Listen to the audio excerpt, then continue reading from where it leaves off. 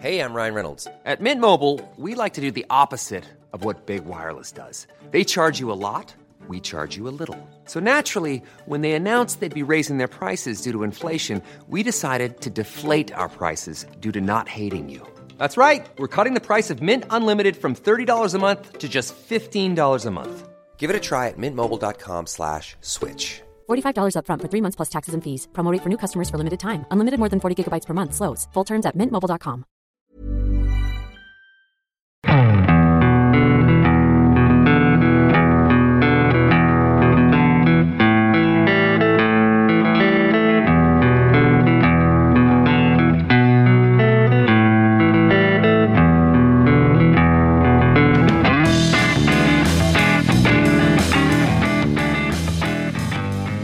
Hello and welcome to the Second Tier Podcast. I'm Ryan Dilks and I'm joined by the Michael Appleton to my Michael Tangerineton. It's Justin Peach. Good day to you, Ryan. Justin, how are you? You're in Munich. No, I'm not in Munich. I'm in Gran Canaria, you fool. Oh, sorry. Were you in Munich the other day? I was in Munich a few weeks ago, yeah. So okay. They're very easy to mix up. One's a really small island just off the coast of Africa, and one's in the middle of Bavaria in Central Europe. Yeah, easy mistake for anyone to make. How is Gran Canaria?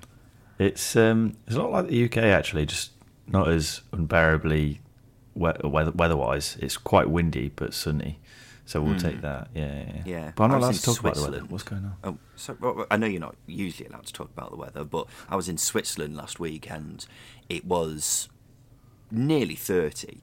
But horrible. When you're abroad, the heat is much more bearable than it is when you're in the UK, because the UK heat, it just sits, doesn't it? And it's like you're in a greenhouse 24/7. It's the apocalypse.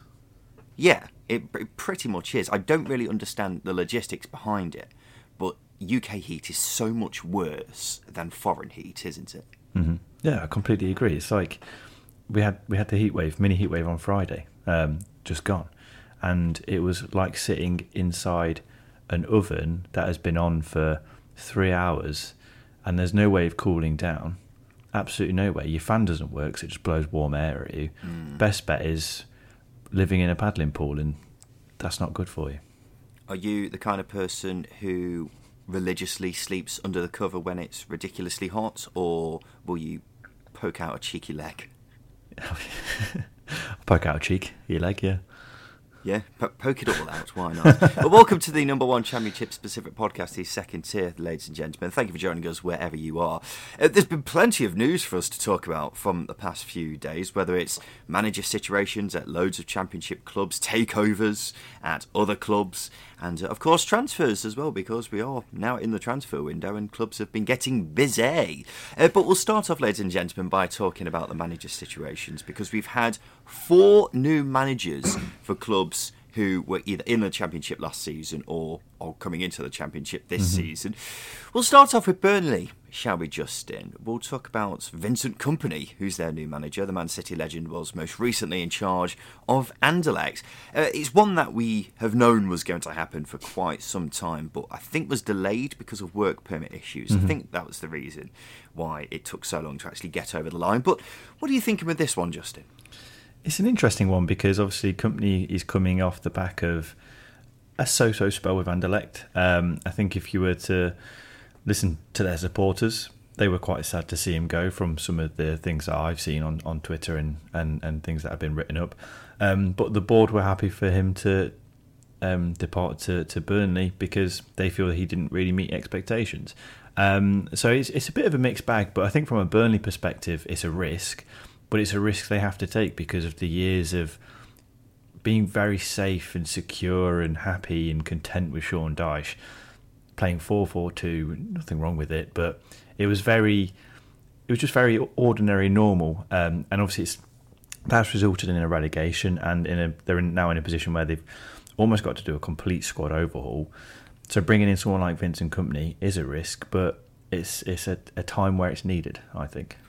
Yeah, I'm not sure what to make of Kompany myself. I would be undoubtedly more confident of Burnley going straight back up next season if they still had Sean Dyche in charge, but that's not the reality we live in. We live in a reality where Vincent Kompany is now the manager of Burnley Football Club. And considering his spell at Anderlecht was so meh, he didn't really pull up any trees at all, did he?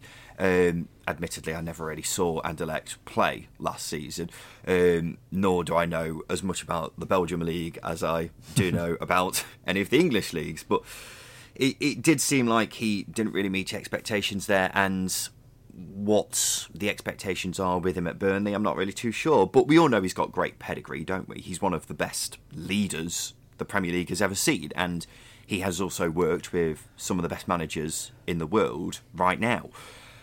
That doesn't always translate into being a good manager, however. So it's really difficult to call how it's going to go, and also whether it's a good appointment, isn't it?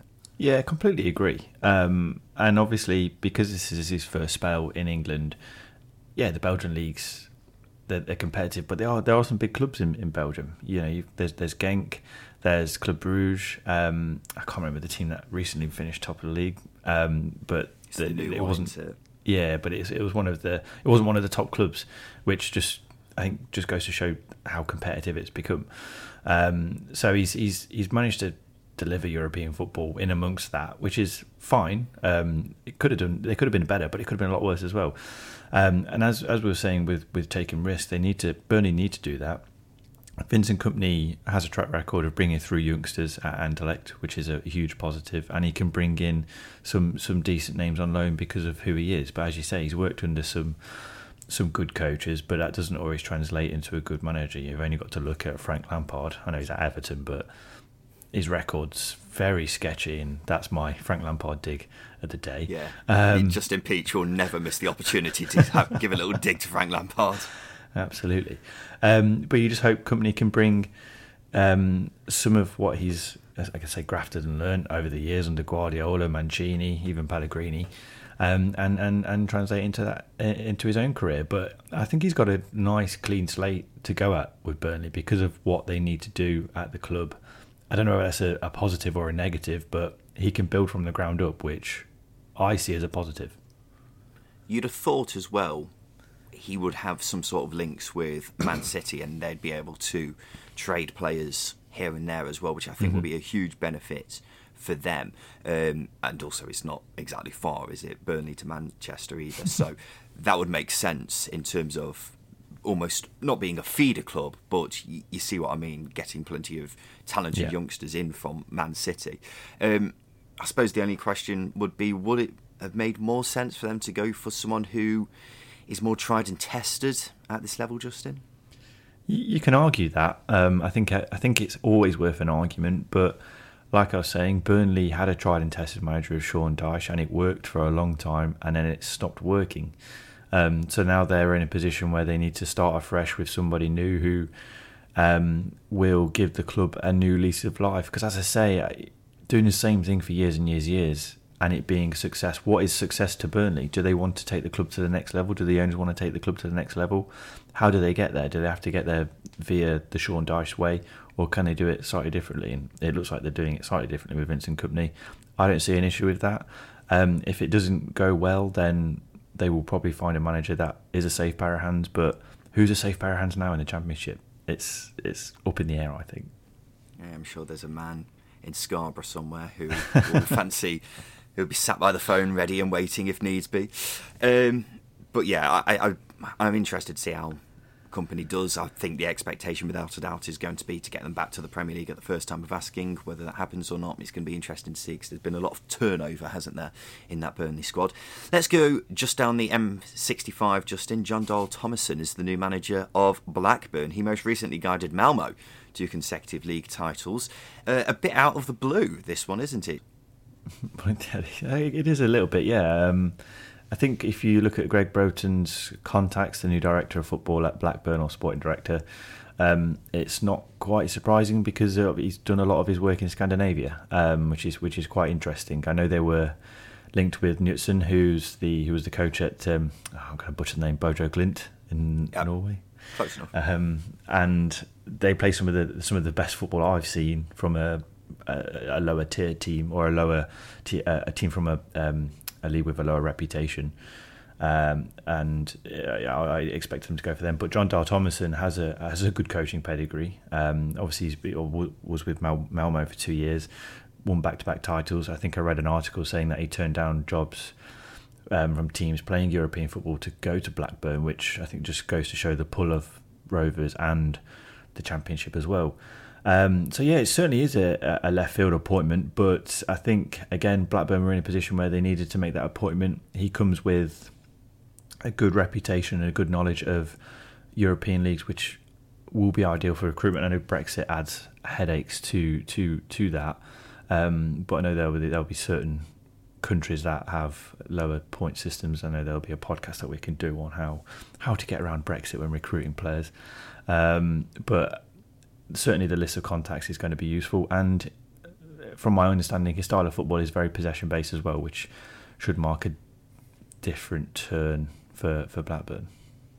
Yeah, he did do really well in Sweden, didn't he? And he's had somewhat of a short managerial career. I think he had an early spell of managing clubs and then took a big break, then came back and managed Malmo and did really well, because obviously getting back-to-back titles in the Swedish league. People may turn their noses up at it, but it's still a difficult thing for people to do, because Malmo aren't the giants that they once were over in Sweden. But you're absolutely right. He even admitted that he nearly went to a club playing in Europe next season, so he is highly thought of elsewhere on the continent. And I think right now it's just another appointment that's quite hard to nail down, purely because I've never seen a John Dahl Tomasson team play football. But it's a gamble, isn't it? And I think Blackburn needed something different with this appointment. They needed to take a risk to break through the glass ceiling that they're currently at, because, as I was saying, when Mowbray was in charge, I think Mowbray gets you to a certain point, and he did a fantastic job of taking them from League One to the edge of the playoffs. But do I foresee Tony Mowbray getting Blackburn actually into the playoffs and eventually into the Premier League? I struggle to see it happening.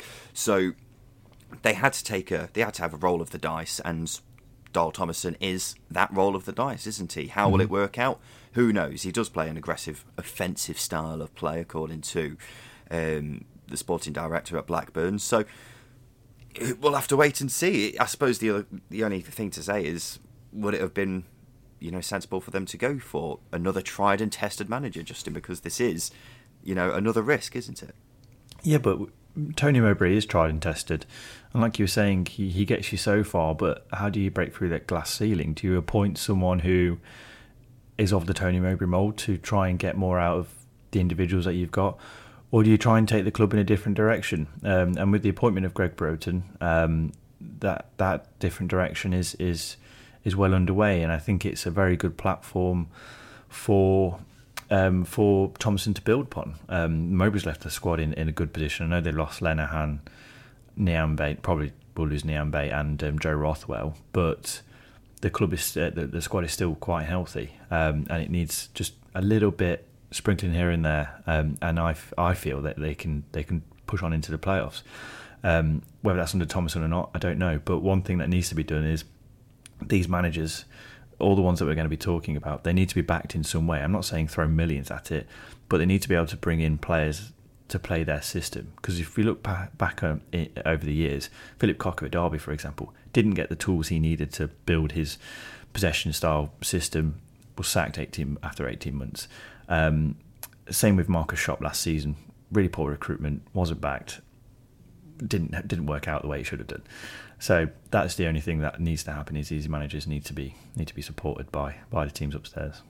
And you'd have thought he would be given time as well, because Mowbray was given plenty of time, wasn't he? He was the longest serving manager in the Championship prior to leaving the club. So you'd have thought Blackburn will give Tomasson time to mould the team into his image.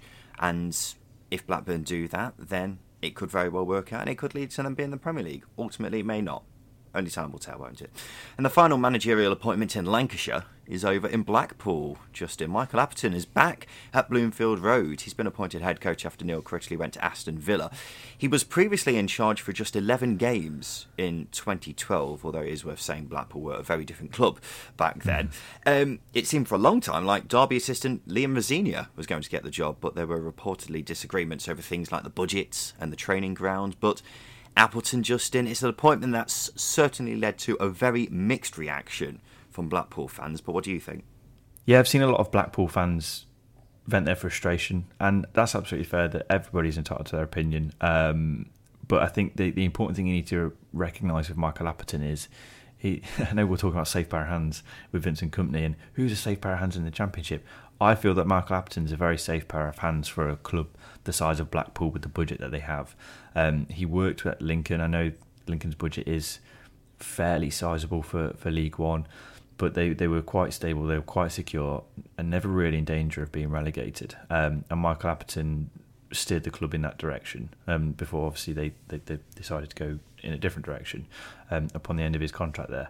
But with Appleton, you know, he's done good jobs wherever he's been. I know his short spells at Blackburn and Blackpool will say different, but I can't really recall Michael Appleton leaving a club in a worse place than when he was appointed. I know Lincoln, there is argument for that, but for me, I think Appleton's a very safe pair of hands to take over from Critchley, because they could have gone in a different direction. They could have gone for a Rossini, where it's possession-based football, and they may well have done that if he didn't turn the job down. But Appleton is, you know, will more likely be a disciplined and structured kind of coach, and that's probably what Blackpool need next season to stay in the league once again. Yeah, I think it's an interesting appointment, to say the very least. I can understand the scepticism from Blackpool fans, because he's got links to Preston, hasn't he? Because he used to play there, and I think his son is also a fan, I read earlier this week. So that's not a good start, and he also didn't have a great time when he was last there, but Blackpool were a very different club to when he was in charge, and also he's a very different coach to when he was last there. So I'm very on the fence about it, because I can see plenty of positives but also negatives on both sides, because he has always been a highly rated coach, hasn't he? And one that many within the game have tipped to be a good manager one day, but it's not really happened yet. Having said that, I think Blackpool are on a really level footing right now, and this gives him the platform to really show how good a coach he is. And if it doesn't work here, then maybe he's not, you know, cut out to be the manager that many people are expecting him to be. But it is undeniably undeniably a bit strange giving the job to a guy who's just left a club who are 17th in League One, especially after they were in the playoffs the season before. So it is strange when you put it like that, but I've got a lot of faith in the owners at Blackpool to get it spot on, because they got it spot on with Critchley. And sure, it seems like Appleton wasn't their first choice, because it seems like Rossini was the man who they were quite keen to get, but I think let's give him a shot and just see how he does. I don't think the expectations this season will be particularly high. I think many Blackpool fans will just take having a similar season to what they've just had. So just wait and see what happens, Justin. Yeah, and I think this sounds really basic at the moment, but I think there are definitely three worse teams at the moment than Blackpool in terms of squad shape. I think there are quite a few. Exactly. So I think that is something that you've got to take into consideration. As you say, for me, as long as Blackpool stay up once again and gives the manager, whether that be Appleton or somebody else, the opportunity to build, I think that's a really important step to make. But I think you've got to give coaches time to bed in. And as you said, Mike Appleton's a very talented coach. And quite funnily, he's one that's taken the same pathway as Critchley, because he was at Oxford. And then he took the assistant manager job at West Brom, if I'm right, and then went back into full-time management. So it's quite an interesting parallel. But yeah, for me, I think he's a highly rated coach, and he deserves a chance in the Championship, because he's not really had that properly, especially at not a stable club. So certainly, yeah, I think give him the opportunity, see what he does, and obviously if it doesn't work out, it doesn't work out. But got to give him a chance. One more managerial change for us to have a quick chimag about. Justin. Barnsley have appointed Michael Duff as their new boss following their relegation to League One. Obviously not in the Championship anymore, but we've just been talking about them for the past 12 months, so we may as well have a quick chat about what you think about that. What do you think about that? It's not second tier. It's not second tier. See, strangely, I don't think people will be as arsed about us talking about Barnsley because it's not Derby. But anyway, what do you think about that? I think it's a really good appointment. I like Michael Duff a lot as a coach. He's a good young coach, good young up-and-coming coach, and he's worked absolute wonders at Cheltenham under the budget that they've got to be a team that is secure in League One is absolutely unreal. and it does fit in with their sort of direct, pressing, aggressive style of play that the board seem to want to replicate with almost every manager appointment. He is very direct, isn't he, Michael Duff? Yeah, but it's not a bad thing. It's not a bad thing, and he's really honest. I've seen some of his interview quotes so far, and he's told some of the players, or he's told the players that you're not going to get big moves to the Championship. You were shit last season. You don't expect to get big moves or to leave Barnsley for something better. You're here because you're here. And he's been really honest, and that's really refreshing. And I know some of the journalists have been massive fans of what he's been saying, and that's what Barnsley need. That's probably what the hierarchy needs, and that's what the supporters need. They need to know that they've got a manager who's willing to fight tooth and nail to get that club back into where it should be or where it has been in the past.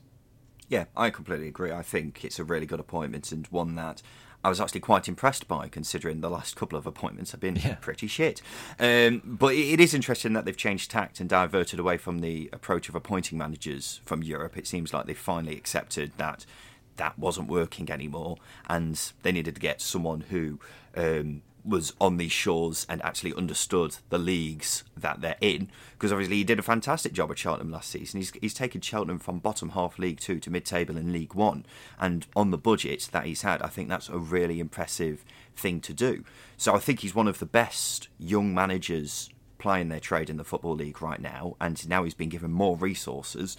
Obviously not millions and millions, but he's been given more resources at Barnsley.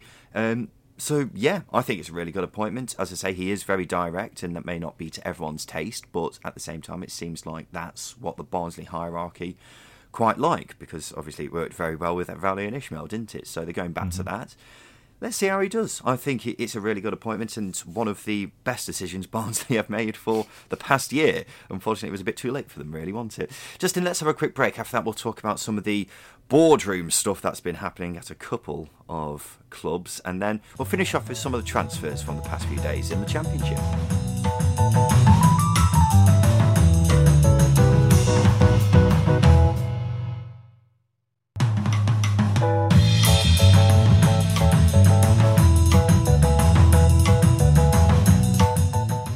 Welcome back to the Second Tier podcast. So we'll talk about some of the boardroom stuff that's happening at Derby and Birmingham City as well. I'm just waiting for people to say Derby aren't in the second tier anymore.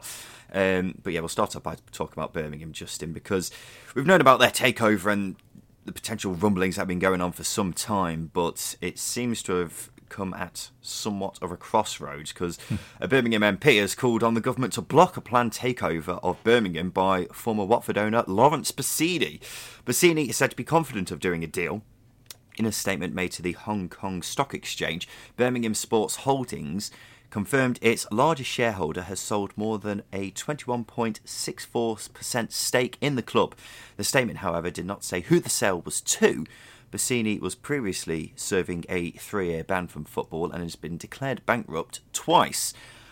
Surely, Justin, if the fit and proper test is, an active thing that actually works, Lawrence Bassini won't pass that test.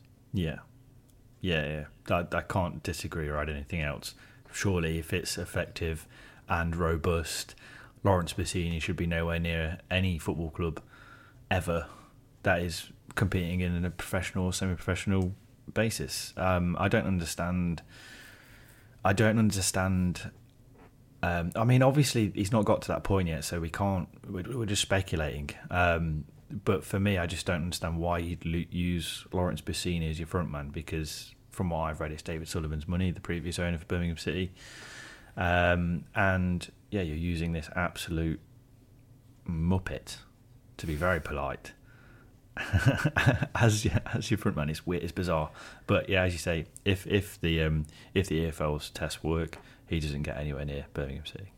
Yeah, there's so many rumblings about who's going to actually be involved in this takeover. There's been talk about Karen Brady coming back to the club, but Bassini, for me, if anyone is banned from football for any amount of time, then they shouldn't be given really any role in football. I think really a 3-year ban should be what the headline says, but you shouldn't really be allowed to come back into football at all, just because you're clearly not fit and proper, as the test says. And for anyone who's been declared bankrupt twice as well, just really doesn't make sense to me. So I fear for Birmingham City at the moment. I mean, I was fearing for them anyway with the owners that they had before, but this doesn't seem much better, really. In fact, it seems worse, which is... I can't believe I'm saying that, Justin. Yeah, I mean, what do you choose? I'm trying to compare it to something. It's like, do you choose drinking this molten lava, this mug of molten lava, or this horrible cup of broken glass? What would you rather have?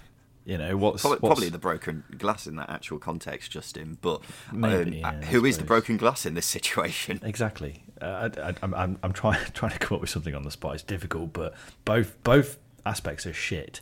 It's terrible. It's not great. It's not ideal, and I really do fear for Birmingham City's future. Obviously, if David Sullivan can find the right person to front his investment, then fine. That will work for everybody. But Lawrence Bassini, absolutely not. No way. Please stay away from football.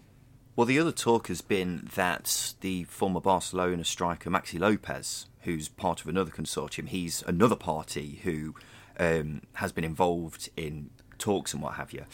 And the only thing I know about that takeover is that they were apparently looking to get in Diego Costa, which on the front of it sounds very fun from our perspective, but also has a bit of eccentricity about it, doesn't it? And I don't think Birmingham need that right now. They just need stable, don't they? They just need, a boring takeover of someone who's just going to fund the club and just, let them be as they are for the next few years, not put them in turmoil, because they've had so much turmoil over the past few years, and this just seems to be, the tip of the iceberg, really, if Bassini does get in charge. But yeah, we'll just have to wait and see on that front. Shall we go from one crackpot case to another crackpot case? Chris Kirchner has now officially withdrawn his offer to buy Derby. The BBC says he took the decision due to the difficulty he's had transferring funds to the UK, but the headline here is, Justin, what a complete waste of time this has been.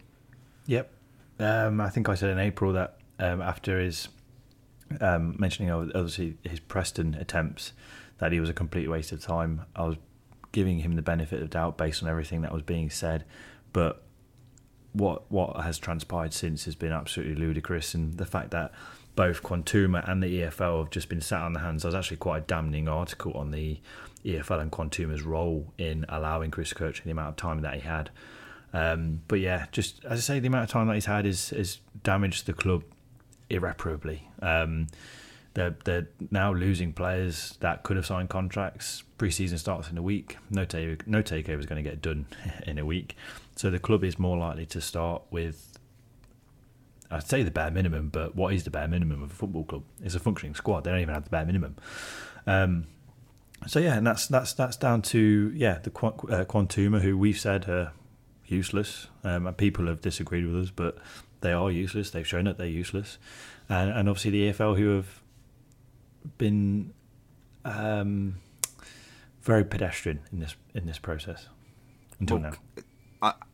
It's been such precious time wasted, hasn't it, from a Derby perspective, because the funds aren't lasting forever, and this deal, which became very apparent that it wasn't going to happen for quite some time, has just been dragged out for so long, and here we are in this situation now where Derby, it's just a couple of weeks until pre-season starts again, and only 5 players are going to be turning up for it at the time of recording, which is just absolutely mental. You've got players who have indicated they're willing to sign on for next season, but just can't because there is no one to sign up to at the moment. So the fact that it's been allowed to drag on for this long is just bizarre, when there have been clearly other parties who have been more sensible options. Is just mental. But the EFL has said it would become more closely involved in the sale of Derby in order to secure their future in the league. The conditions suspending the club's expulsion from the league, which were imposed when they went into administration, have been changed. The EFL now wants to be informed of all discussions between the administrators and potential bidders, which, from my perspective, I think at least fair play to the EFL for doing something about it. Well, as it stands, there are at least 3 parties interested in buying Derby, potentially even more. One is former owner Andy Appleby, and another is ex-Wolves owner Steve Morgan. The Daily Mirror has been reporting that they may consider joining together to form a joint bid, which would be certainly interesting. Another contender is, of course, Mike Ashley, who, according to The Telegraph, has launched a High Court claim against the administrators. Ashley alleges the administrators made representations that he knew were false during potential takeover talks. Legal documents claim that Ashley's group were told they were named as preferred bidders in January, and its claims they failed to inform the EFL, the administrators that is, despite insisting he would. It's also alleged that they did this with the intention that Ashley would continue to engage in the bidding process, incurring costs in doing so, and to submit a formal bid which would drive up the price for other bidders. So that's all getting very messy in itself, but just in ignoring the legal claim for a sec, who do you think is most likely to take over Derby County Football Club as things stand? Probably Andy Appleby, because he's got no beef with Contuma, to be really blunt. That would be the obvious candidate from their perspective, and I think, again, if reports are correct, he's put in a £50 million bid, which includes a stadium, and obviously if he's teaming up with Steve Morgan's got a lot of experience and a lot of money, that also helps. So I would say Andy Appleby's probably front of the queue at the moment, but I think what Mike Ashley's doing is probably quite important as well. He's strong-arming Quantuma, which is a good move, and he's now got a bit of leverage. If you're fans of Suits on Netflix, and you'll understand how important that is. Okay. It's interesting because the national media have been claiming that Mike Ashley is the favourite, whereas the local media have been saying that Andy Appleby is the favourite. So who is actually going to be the favourite to take over? I'm not really too sure, but you can't help but think Mike Ashley suing the administrators who he's trying to do a deal with isn't going to help his cause to be the owner of Derby County next. Leverage, who knows? Maybe it is just leverage, but I don't want to get my feet muddy in that mess that's going on right now. But something needs to be sorted out as soon as possible, doesn't it? And this whole debacle that's been happening with Kirchner has meant that there's very precious time left to actually, sort out a sensible deal. So here we are in this situation now where Derby just need any sort of funds, but they can't get any sort of funds because no one's there to actually fund it. So yeah, that's why this whole thing has just become so much more of a mess very, very quickly. But whoever takes over, hopefully it is going to be soon. And finally, Justin, we'll talk about transfers, and I feel like it's a massive change of gear from a club potentially going out of business to, oh, look at these players. But we'll start off with QPR. They've signed centre-back Jake Clark-Salter after he was released by Chelsea. He's seemingly been on loan in the Championship for the last decade, but I think a good signing, Justin. Yep, left-footed centre-half, really important now. Yohan Barbe's departing. He's comfortable with the ball at his feet, and he's got a fair bit of experience now at Championship level, which is also really beneficial. And he's coming from a football club that, with Chelsea, saw a lot in him because he contracted to them until he was 24, 25. So yeah, I think this is a really good signing. A free transfer as well. The club has got a very good asset on its hands, and I think under Michael Beale, it'll be interesting to see how he develops. But as I say, really comfortable with the ball at his feet, left-footed, brings a lot of balance to QPR's backline. Yeah, he's been a solid player in the Championship for years, hasn't he? Because he's played just about every game for whoever he's been on loan at for however long he's been in the Championship now. But at the same time, we've been doing this for 3 years now, Justin, and I don't think we ever really mentioned Jake Clark-Salter. No. So he's kind of in that netherworld of good enough player to play week in, week out at Championship level, but not good enough to get, an amazing amount of plaudits. But it is worth remembering he is only 24, and that means he's still got plenty of room to grow as a player. And as you quite rightly say, he's been at Chelsea, well, he's contracted until he was 24 at Chelsea, so they must have saw some sort of a future in him. So yeah, it's a good signing for QPR. I think he'll fit in quite nicely into that back line with Dickey and Dunn. So yeah, I think it's a good enough signing. Cardiff have had a busy few days. They've signed Millwall's Marlon Romeo, Derby goalkeeper Ryan Alsop on permanent deals, and then also Leicester right back Vontae Daly-Campbell on loan. Justin, anything you want to add there? Yeah, I think Cardiff are having a really good transfer window. I think the only concerns I have is it too much too quickly? There's a lot of players that need to bed in. But Cardiff were in that position where they needed to recruit a lot of players, and it feels like defensively they're sorted now. I was quite surprised to see Ryan Alsop coming, because obviously Dylan Phillips is there, Jack Annick's there as well, so that's 3 top goalkeepers. You'd expect Dylan Phillips to move on now, because as I say, 3 really good goalkeepers is quite a hefty department. It's just about getting some attacking options in, getting some added creativity to support the youngsters, and getting a couple of goal scorers in as well, which they're probably the three most difficult areas to add. But for me, I think Cardiff have had a really good transfer window so far, and that needs to be shouted about. I don't think they have had a really good transfer window, Justin. I think it's certainly been a very busy start, hasn't it? Because 7 signings before the end of Pre-season. June is very, very extreme. But I think these signings are great for fleshing out the squad, because one of the concerns I had was the amount of depth in the Cardiff squad, and that doesn't seem to be as much of an issue now because they have got so many players in different positions. But when you look at the actual quality in this squad, I think they are certainly lacking a lot of quality. There aren't many players in this Cardiff squad who I'd be looking at as another Championship club and being particularly jealous about, really. I thought Allsop was very good at Derby last season, so I think that's a good signing. But Marlon Romeo never really convinced me at Championship level. Millwall fans certainly weren't too bothered about him going, particularly considering he was on loan in League One with Portsmouth last season.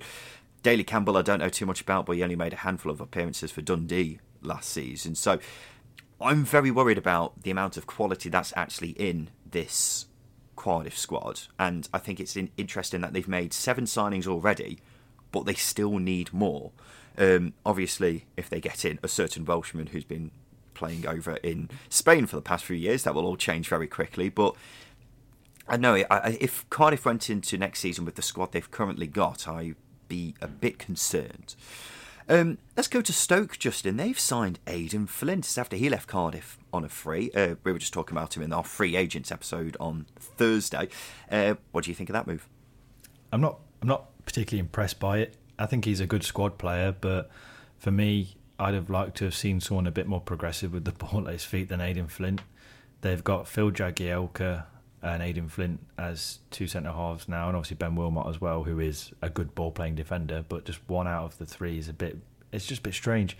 Don't really know where they're going, and obviously that's a very slow back line, that is, isn't it? Jagielka and Aidan Flint, it'd be good to see them in a foot race. I'm not particularly impressed by it, but it's a good squad option. That's it really. It's just that. Yeah, it is interesting that you mentioned about playing with the ball at his feet, because we were calling them Sexy Stoke, weren't we, in the early stages of last season? And Aidan Flint certainly isn't the first player you think of when you think of sexy ball-playing centre-backs, really, is he? But he's playing in a back 3, which is what's certainly best for Aidan Flint. But you're absolutely right that a back 3 of Flint, Jagielka and Suter, for example, isn't going to be the quickest, but they'll be bloody good in the air. They've also got Ben Wilmot too, so they've certainly got loads of centre-back options, which I think is important for a club like Stoke, and they potentially got Josh Laron coming in too, who can also play at centre-back. So they've got plenty of options there. They've got their role depth in that area, so that's good. But it's not a signing that is particularly making me think instantly, top 6 ready. Yeah, exactly. There's a lot to be done at Stoke still, but I think it's a good enough signing. And finally, Justin, Reading. They've extended the contracts of Andy Yeardom and Tom Holmes. The former's deal was set to expire this summer, so nailing him down is going to be very good news for Reading, Justin, considering we've both been a bit worried about them heading into next season, haven't we? Yeah, it's massive. It's massive because they're struggling to recruit. They lost Jack Tucker. I know they were in for Jack Tucker, who was at Gillingham last season. He's chosen to go to MK Dons, so they've lost out to a League One side for a defender, which goes to show how bad their plight is in terms of recruitment, in terms of their finances as well. So yeah, to renew Andy Yeardom and Tom Holmes' deals is absolutely massive, and they're 2 really good defenders at Championship level as well. That can't go unnoticed. They are very, very good. Andy Yeardom, I think, was one of the most consistent right backs in the league last season statistically. Probably quite unfortunate that Jed Spence and Isaiah Jones were having the season of their lives. in terms of putting together a team of the season. But yeah, really good players, and that's huge news for Reading. Yeah, certainly a bit of a bright spark when there haven't been many bright sparks for them in the past couple of months. But there we go. We'll talk about... There's been plenty of rumoured deals and deals that look close to happening, Justin, but we'll talk more about them when they are actually confirmed instead of just filling the rest of the podcast with transfer speculation. Scott Twine to Hull is one which has certainly caught my eye over the past week. If that comes off, then my oh my, then Hull are certainly meaning business next season. But we'll talk about that when if it actually happens, and other deals, etc. But there we go, ladies and gentlemen. This has been the Second Tier Podcast. This has been a news roundup of everything that's been going on for the past week, and boy, has there been a lot going on from the past week. So we'll be back again next Sunday to give you more of a news update, but we'll be back again on Thursday to give you another episode. Don't know what that's going to be. Probably a Q&A. Do you want to do a Q&A, Justin? Yeah, maybe. I am on holiday. You're giving me a lot to do here. I know, but we've got to give the listeners something, haven't we? I suppose. So we'll have something in midweek, ladies and gentlemen. So we'll look forward to speaking to you then in a few days' time. But this has been the Second Tier Podcast. I've been Ryan Dilks. I've been Justin Peach. And as always, thank you for listening.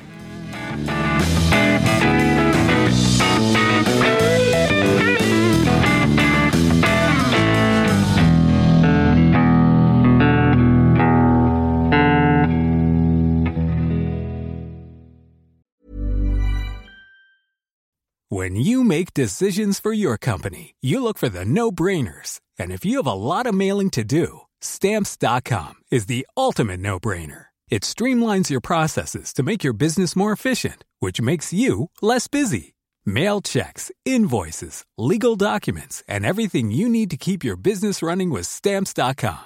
Seamlessly connect with every major marketplace and shopping cart. Schedule package pickups and see your cheapest and fastest shipping options from different carriers, with rates up to 89% off USPS and UPS rates. And with the Stamps.com mobile app, you can take care of mailing and shipping wherever you are. Make the same no-brainer decision as over 1 million other businesses with Stamps.com. Sign up with code PROGRAM for a 4-week trial, plus free postage and a free digital scale. No long-term commitments or contracts. That's Stamps.com. Code PROGRAM.